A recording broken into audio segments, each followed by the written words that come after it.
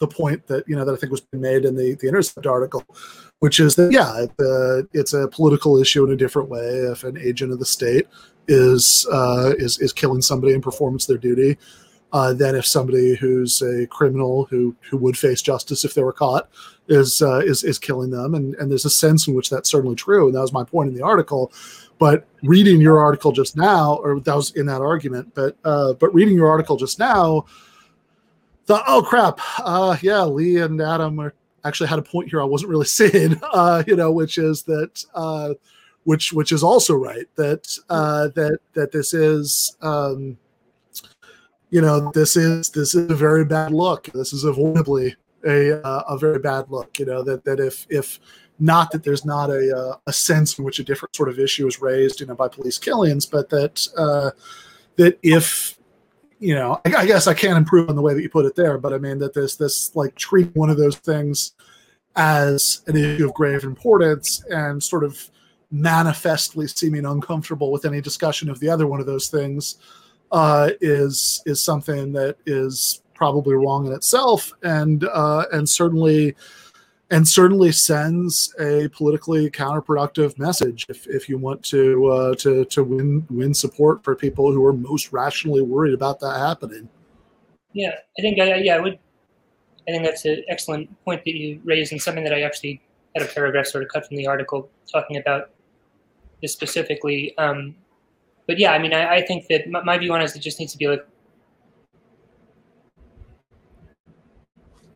Oh, sorry, Eric, I lost you. Are you still there? I think I'm there. Okay. I can hear you. Okay. Yeah, you just froze for a second. You started saying my view.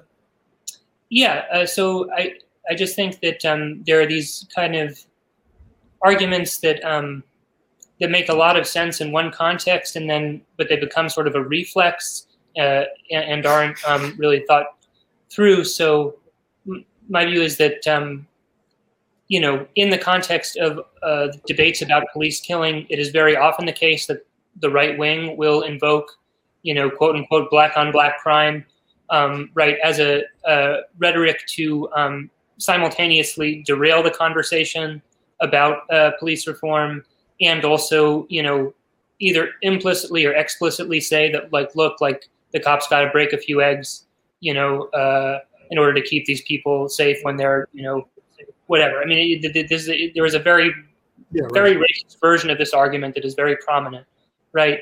And so it is obviously, in my view, wrong for people to try to preempt or say that we can't talk about police violence because of this other issue. At the same time, when we're in a context where, we're not deflecting from a conversation about police violence, at least not directly, that's not the main thing that's happening right now, then, yeah, there is this instinct where, to bring this argument up anyway and sort of treat any sort of invocation of it as an attempt to pin, this on, blaming the victims of, over-policing, abusive policing, et cetera.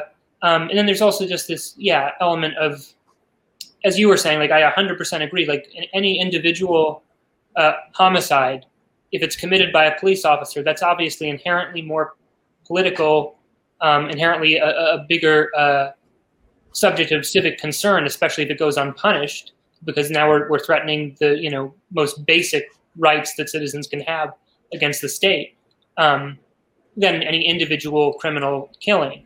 At the same time, when there is a very large disproportion between the number of each, and we're just not deflecting from the former, but just trying to have a conversation about the latter, I think that at that point, downplaying the other kind of violence on the grounds that, the first kind is the only one sort of that concerns the state is actually a libertarian argument, I think, not a progressive one, as far as the state is only implicated in violence when direct agents of it commit the violence, right? That the state is not implicated in violence when it concentrates the descendants of slaves in disinvested disinvested neighborhoods of deindustrializing cities, denies them job opportunities, cuts social support, and refuses to regulate the gun trade.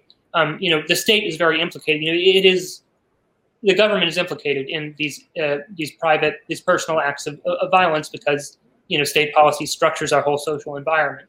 I think that's the left argument. It's a libertarian argument, in my opinion, that only the police killing should concern the state and thus concern us politically. So yeah, that was just a whole line of thought that I had around that specific tension. No, that seems exactly right. And you make the point in the piece that it's just not, even if there's some sense that if we were all ideal utility calculating machines, then we'd get exactly as worked up about every cause of death, but realistically we're not going to. Certainly the media is going to cover violent crime in a different way, that it's going to cover, excess deaths that are caused by air pollution, and part of that, and there might be a legitimate media critique in there, but also part of why they do that is that just we as humans are just primed to respond in a different way to people being shot to death than having medical problems that might be exacerbated by various, et cetera, right? So this is going to be something on people's radar. It's most particularly going to be something on the radar of people in the communities that are most afflicted by violent crime, who obviously we need to reach out to in order to elect socialist office, certainly, and for all sorts of other purposes. And it's if we seem to be de-emphasizing it or to be uncomfortable when it's brought up, then we, at the very least, we look like we're not confident that our vision of criminal justice is going to address the problem. So there's like a little bit of mixed news at the end, but you do lay out a bunch of good news about like the evidence to the contrary, which, might be a hard argument to make, but is probably an easier argument to make than stop caring about violent crime. And you lay out a bunch of ways in which actually things that the left advocates would absolutely reduce violent crime. Yeah. So there's, a range of studies about different types of social investment that have been, at least in some contexts, associated with declines in crime. There was a very large, particularly large relationship found in one paper from the Medicaid expansion in terms of reducing crime, and that actually I think it was a more cost efficient in terms of its effect on crime, than increases in policing staff, at least comparing some studies to each other. And this was largely the result of Medicaid expansion gaining a lot of people suffering from addiction access to treatment, who didn't have it, and therefore I think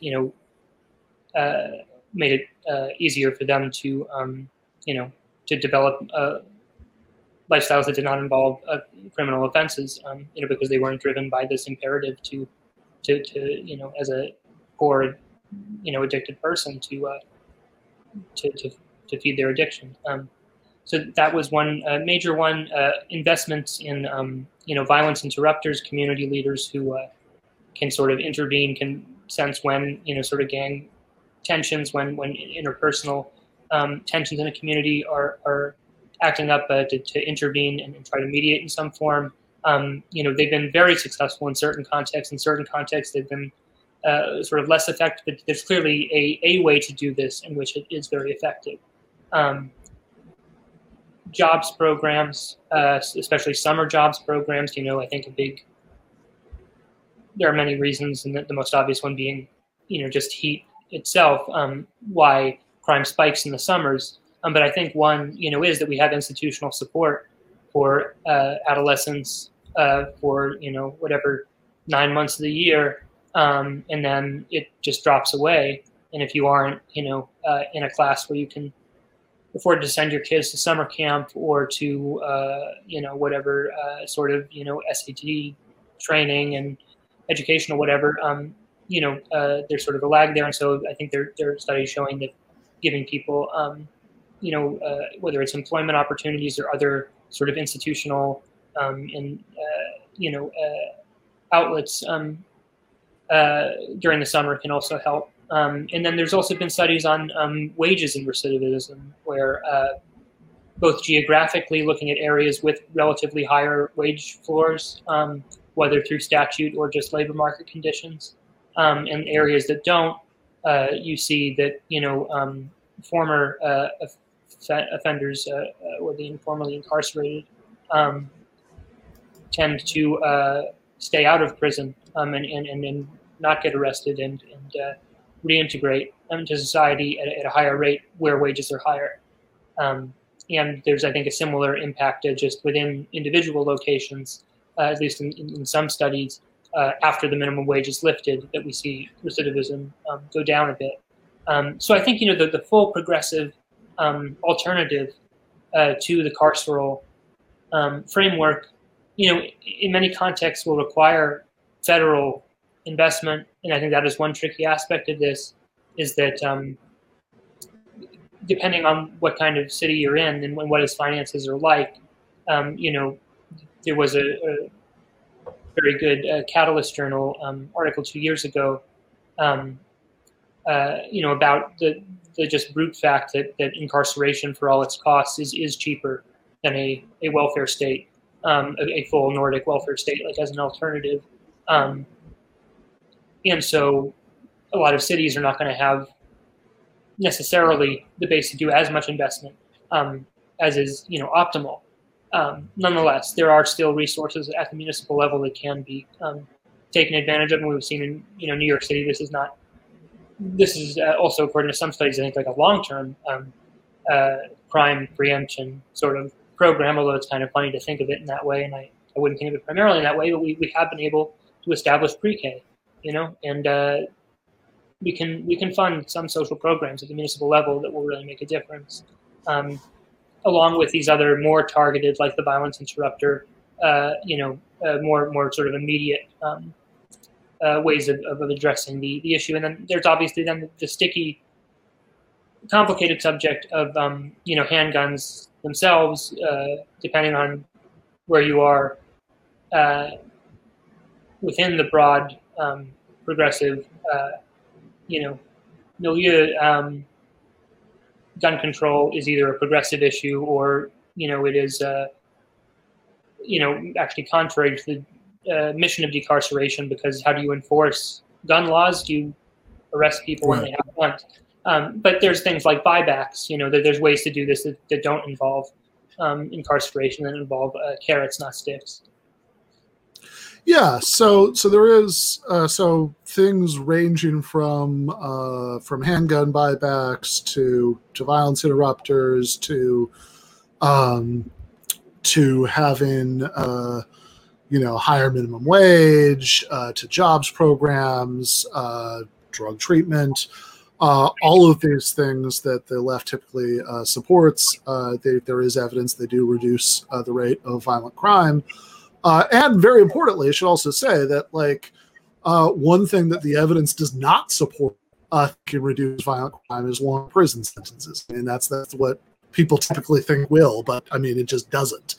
You have been watching a free public preview for a patron-exclusive episode of Give Them an Argument. To get the rest of this episode, plus patron-exclusive episodes every single Thursday, as well as patron-exclusive post-games after the regular show every Monday night, and a lot more, head over to patreon.com/Ben Burgess. As a friend of mine used to put it, why be foolish?